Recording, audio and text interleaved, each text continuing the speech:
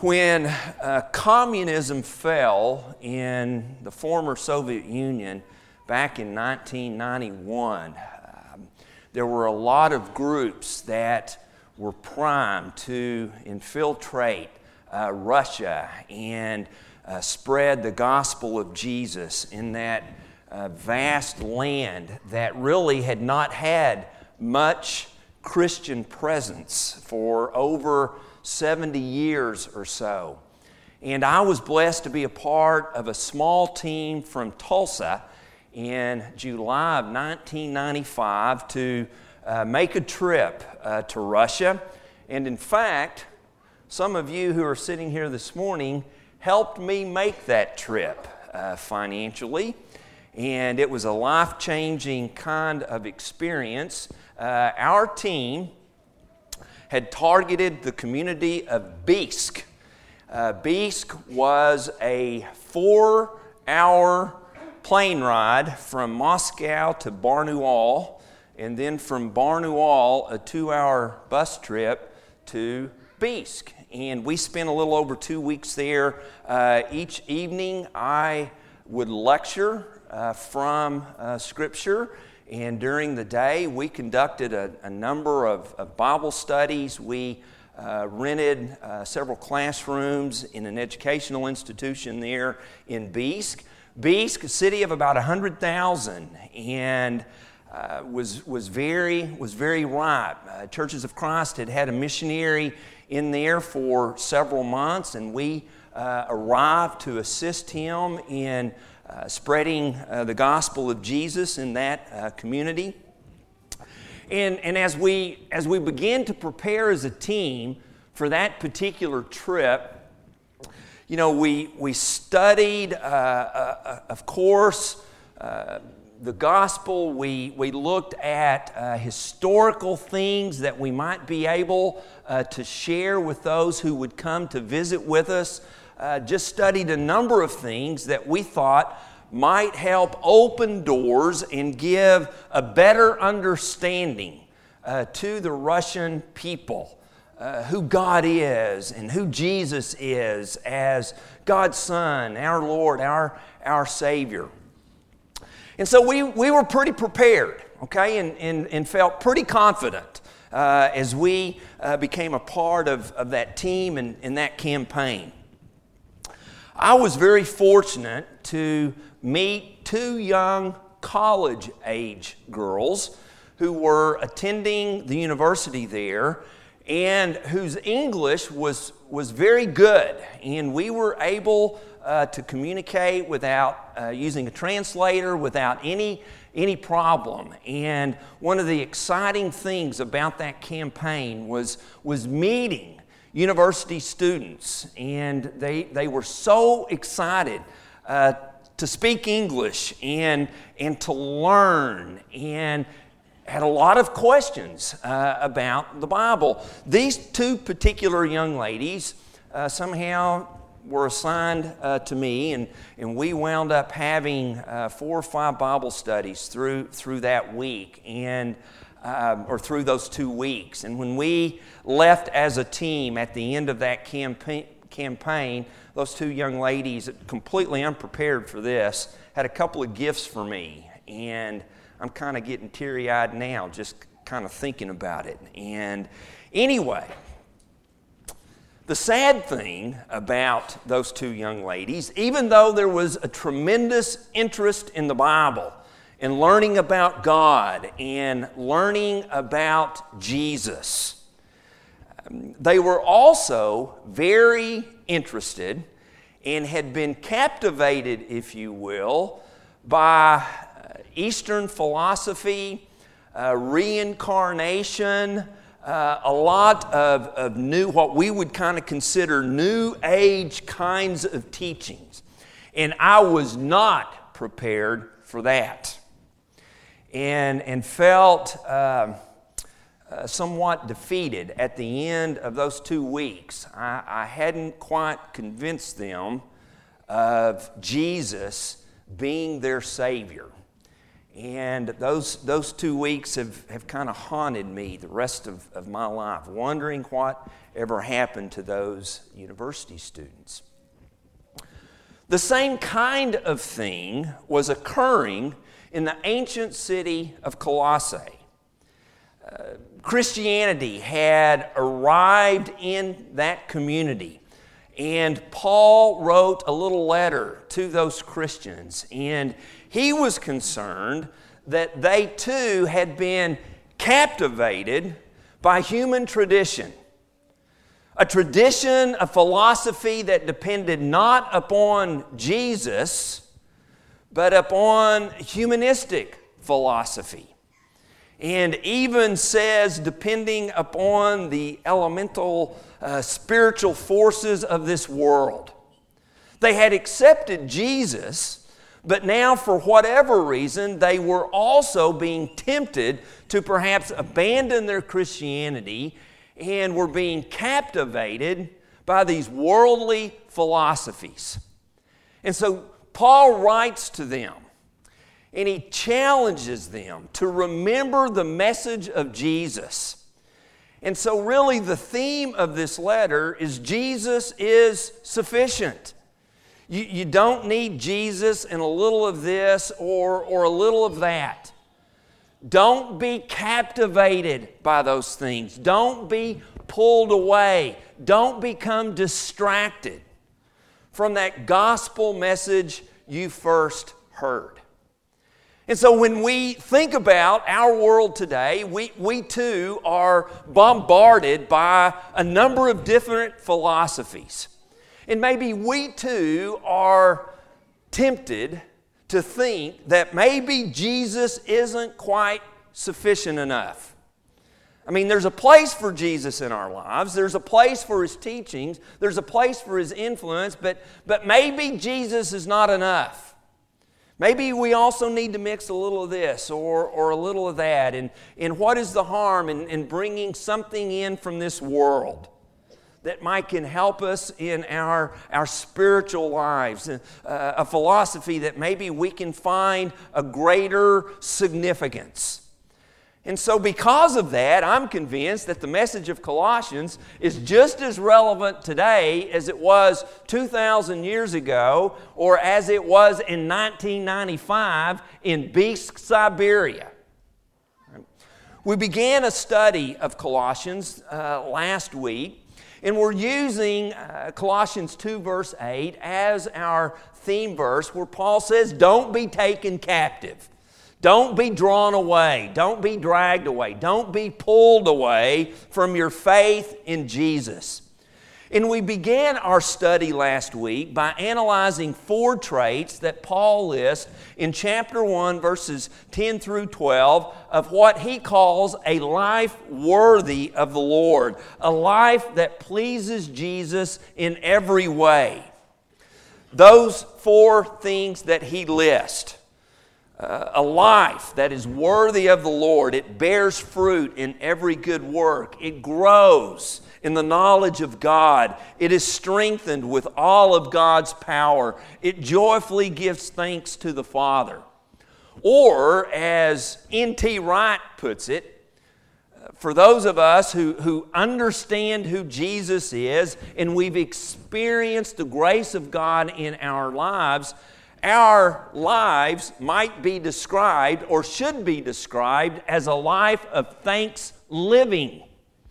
That everything about us is a life of gratitude that we live and express to God. And so verse 12 continues in chapter 1 where Paul lists 3 reasons why we should give God thanks. Or 3 reasons why we should live this life of thanksgiving. So let's pick up the text once again in chapter 1 and begin reading in verse 12 and continue through verse 14 and discover 3 reasons why we can give thanks to God or live this life of gratitude to God. Giving joyful thanks to the Father, who has, number 1, qualified you to share in the inheritance of his holy people in the kingdom of light. Verse 13, for he has rescued us from the dominion of darkness and brought us into the kingdom of the Son he loves, and in whom we have redemption, the forgiveness of sins. All right. Again, 3 reasons that Paul lists, and I'm behind on advancing the slides. We're already through that. 3 reasons why we should live a life that is of joyful thanksgiving. Again, one of the 4 traits that Paul lists previously as a life that is worthy of Jesus. Well, number 1, Paul says that God has declared us eligible for an inheritance. The NIV chooses the word qualified. That word means to make sufficient or to render fit. God, as our Creator, knows us better than we know ourselves, and He has provided for us and declared us fit to receive this inheritance. Or the word I have chosen, He's declared us eligible, right?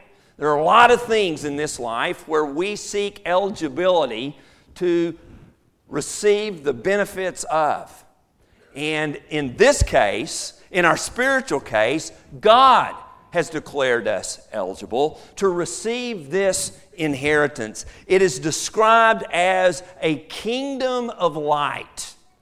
And we share in this inheritance with all of the saints who have previously lived, all of the holy ones that have given themselves to God. So number 1, the first reason that we have to be thankful to God, He has declared us eligible for this inheritance. Number 2, Paul says that God has liberated us from the dominion of darkness. The word rescued or liberated is a word that occurs 17 times in the New Testament. It means to preserve, it means to save, it means to free, it means to deliver. And here's the interesting thing, it always refers to God as the one who delivers. We might be tempted to try to deliver ourselves, but we can't do it. God is the only one who can, and He has done that for us. And we see this contrast between the kingdom of light, or this inheritance that He has declared us eligible for, in this dominion of darkness that He has liberated us or rescued us from. The word translated dominion suggests power or authority or control. And of course, light and darkness is a very common metaphor throughout Scripture to describe the goodness of God, the kingdom of heaven, the kingdom of His Son as light, morally pure, versus the realm that is controlled and empowered by Satan as a darkness. And so the second reason that we have to live a life of thanksgiving is because God has liberated us from this dominion of darkness. And then number 3, God has transferred us to the kingdom of His Son. God is not only in the search and rescue business, He is also in the rescue and relocate business. He not only has liberated us from this dominion or this realm of darkness, but in doing so, He has transferred us to the kingdom of His Son. Right? The word brought, or that I have translated as transferred, means to remove and to place somewhere else, to shift or to transport. We were once living in this sphere of darkness, under the control of darkness. But because of what Jesus accomplished on the cross, God has freed us of that, and not only has freed us, but has transferred us into the kingdom of His Son. And we are now citizens in the kingdom of Jesus. But Paul introduces in verse 14 an accompanying metaphor that he uses a few other times in his letter as a word picture for our salvation. And it's the word redemption. The word redemption. This word is derived from a verb which means to loose or to free or to deliver. So you can see why Paul would choose this metaphor in this text, having already talked about God liberating us and freeing us and moving us and transferring us. But redemption does not mean deliverance in general, but a particular kind of deliverance. The payment of a price is a necessary component of the biblical concept of redemption. Right? Ransom or a price paid. That is always inferred in this biblical word of redemption. Originally, redemption referred to the release of prisoners of war. A price would be paid to secure the freedom of prisoners. It was then later used for the price paid for slaves to acquire their freedom. And most likely, that would be the use that would come to the readers of this letter originally. Historians estimate that up to 40% of the general population in the Roman Empire were slaves. And one of the few ways that slaves could secure their freedom was to somehow save enough money to purchase their freedom.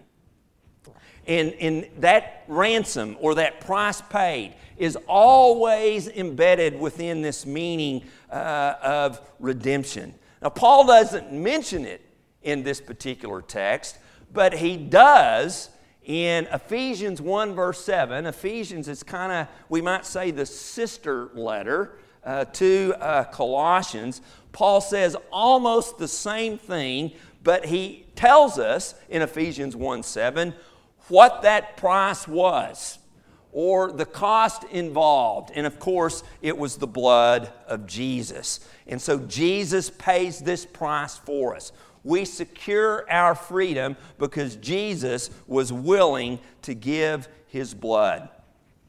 This idea of possessing it or having it points to the continuing and constant result of all this work that God did. I'm pointing to the screen because that's what I see, and maybe you've written it down, but the three things that God has done for us that we should be thankful for.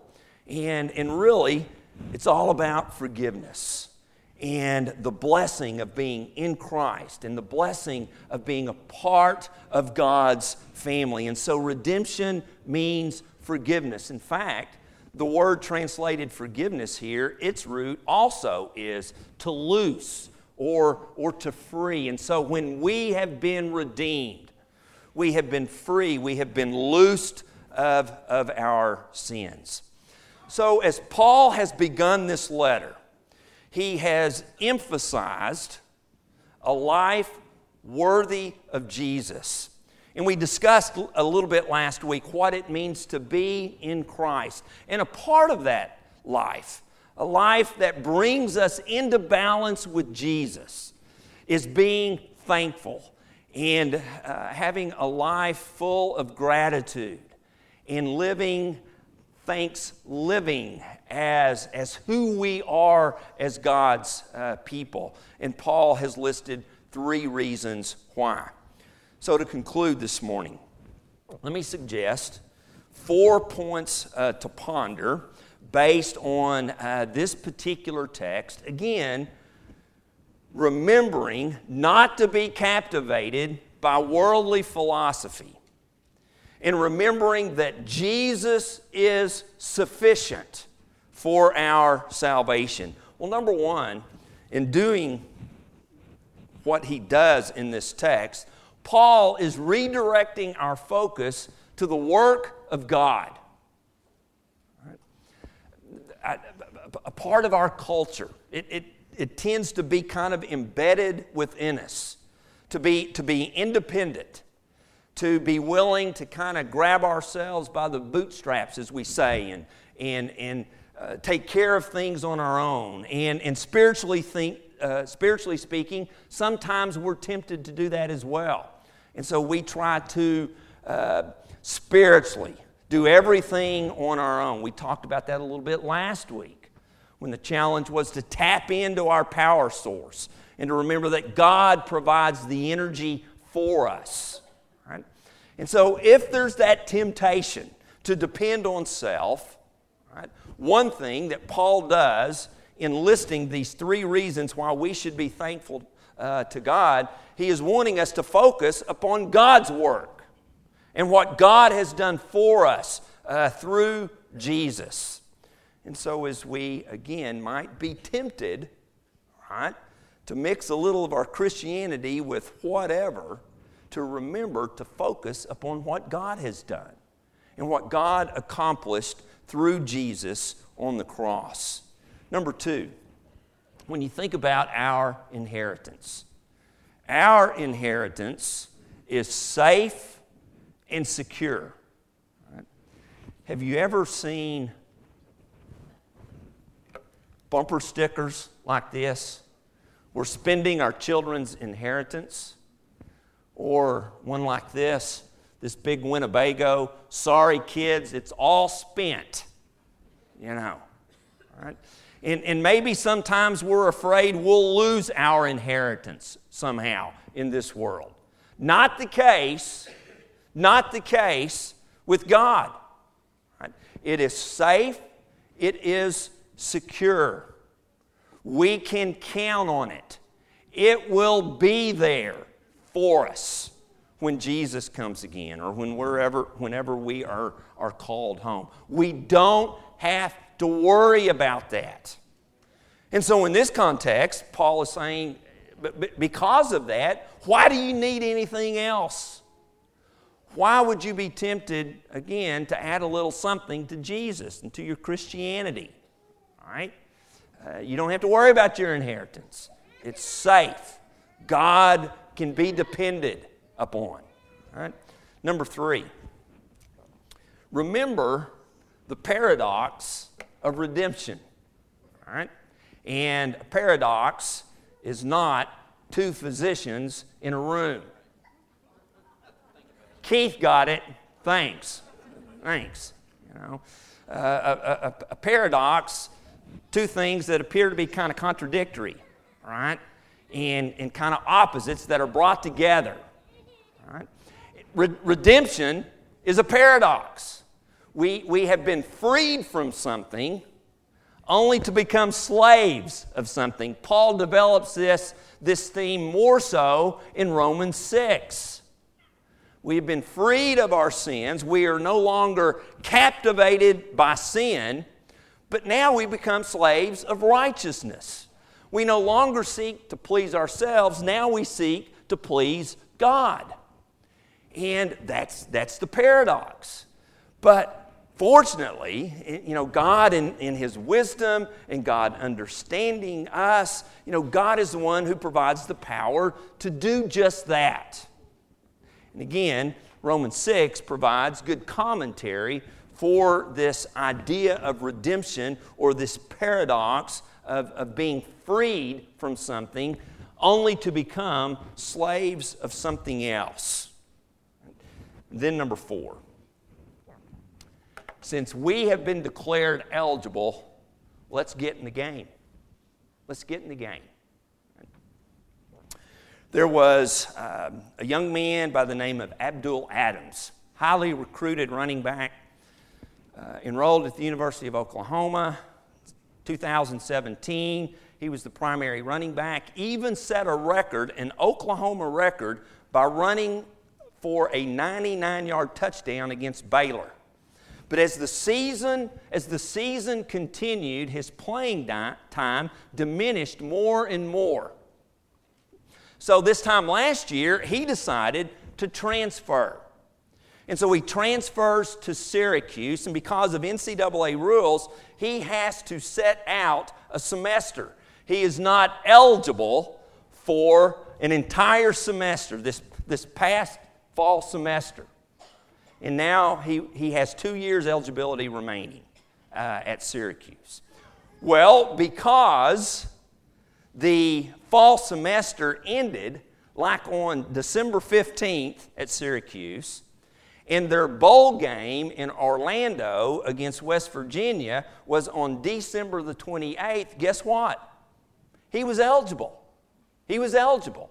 And so even though he hadn't played the entire past season, and even though he would be eligible to participate in spring practice and be a part of the team the next 2 seasons, Adams began to work very hard because now he was eligible. And in that bowl game, his coach put him in. And guess what? He scored 2 touchdowns. And I'm thinking, why in the world did you transfer? You know, we can use somebody like you, kind of a thing. But the point is, when he became eligible, he didn't wait. He got into the game. And here we are, having been declared eligible. A lot of times, athletes transfer and they seek eligibility and they're not granted eligibility. But we are. And so why would we want to sit on the sidelines? Why would we want to remain on the bench? Coach, put me in. And God has. God has put us in the game. And He wants us involved. So our challenge this week is to get into the game. Involve yourself. Be included. Do something that you haven't done before. You know what's coming. Go to Walmart and be kind. Be patient. Right? But somehow get into the game. So many times we kind of sit on the sidelines, right? And we watch and we wait and we're not quite ready, or whatever other excuse we might try to use. God says, listen, you're eligible. Get in there. Get in there.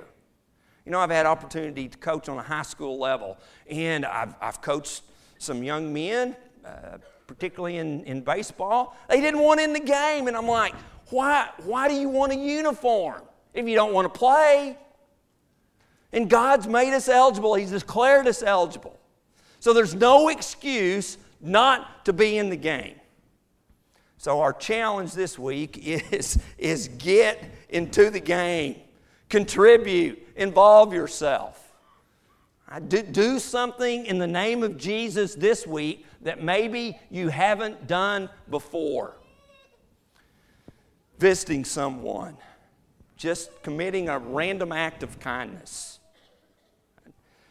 Involve yourself in a Bible study. Focus upon a text of Scripture. By the way, I'm beginning to receive more and more verses of the year, and I guess I should have said in that sermon that you only have a month to determine that.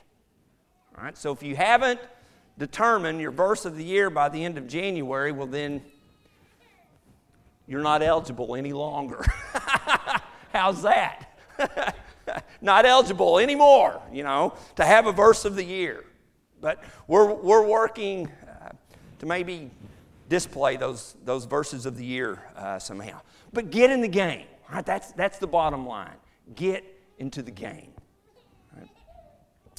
Came across this story this past week as I was preparing for or studying this concept of redemption.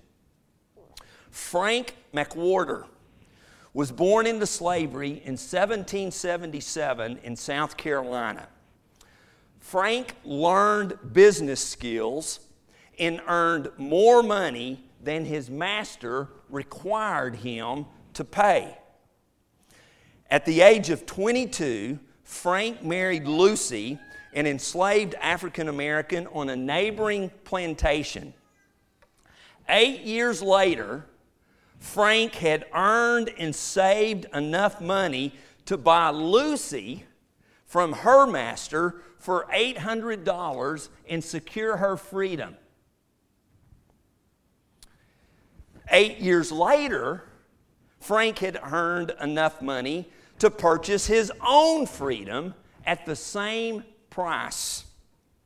And then finally, in 1829, by this time, as a free man, as a free couple, he had begun his own business and was very successful in it. He traded his business in exchange for the freedom of his oldest son, Frank Jr. Powerful story. And Frank McWhorter becomes the first African American in the history of our nation to incorporate a brand new community, New Philadelphia, Illinois. You can look it up on the map. It's still there. Now, do you think Frank understood redemption? Do you think Frank understood the concept of freedom? In fact, he became known as Free Frank. That became his nickname. You can Google him up. There's an entire website dedicated to this man's life and this powerful story. But Frank had to secure his own freedom. And he had to save and save for years and years and years to first of all purchase the freedom of his wife and then his own, and later his son. Traded his whole business. And the beautiful thing for us is Jesus has paid the price for us. And do we fully understand that? Do we fully appreciate it? Do we understand the significance of what it means to be redeemed? To be free? To live a life free of guilt, understanding what Jesus accomplished on the cross. Are we thankful? Do we live a life of thanksgiving? This morning in our adult Bible classes, the concept was learning to be joyful. And at least in our Bible class, we talked about how joy is a settled state. And despite the circumstances, or in spite of the circumstances, we can remain joyful. We can remain thankful. We can continue to live a life of gratitude because we understand what God has done through Jesus. And we know, as our Heavenly Father, He's not going to buy a Winnebago and spend our inheritance. It is safe. It is secure. Therefore, we must live this life of gratitude. And that kind of life is contagious, right? It's powerful. People will begin to ask questions. People will want to know, why are you so joyful all the time? In spite of our circumstances. And we can say, well, let me tell you. Let me tell you about Jesus. So this morning, Keith's going to lead us in one more song. And as we sing this song, I challenge all of us to reflect upon where we are in our walk with our Lord. And to especially seek a deeper understanding of what it means to be redeemed, to live a life of freedom for God and for Jesus. If you're subject to His invitation, please come while we stand and sing. Keith.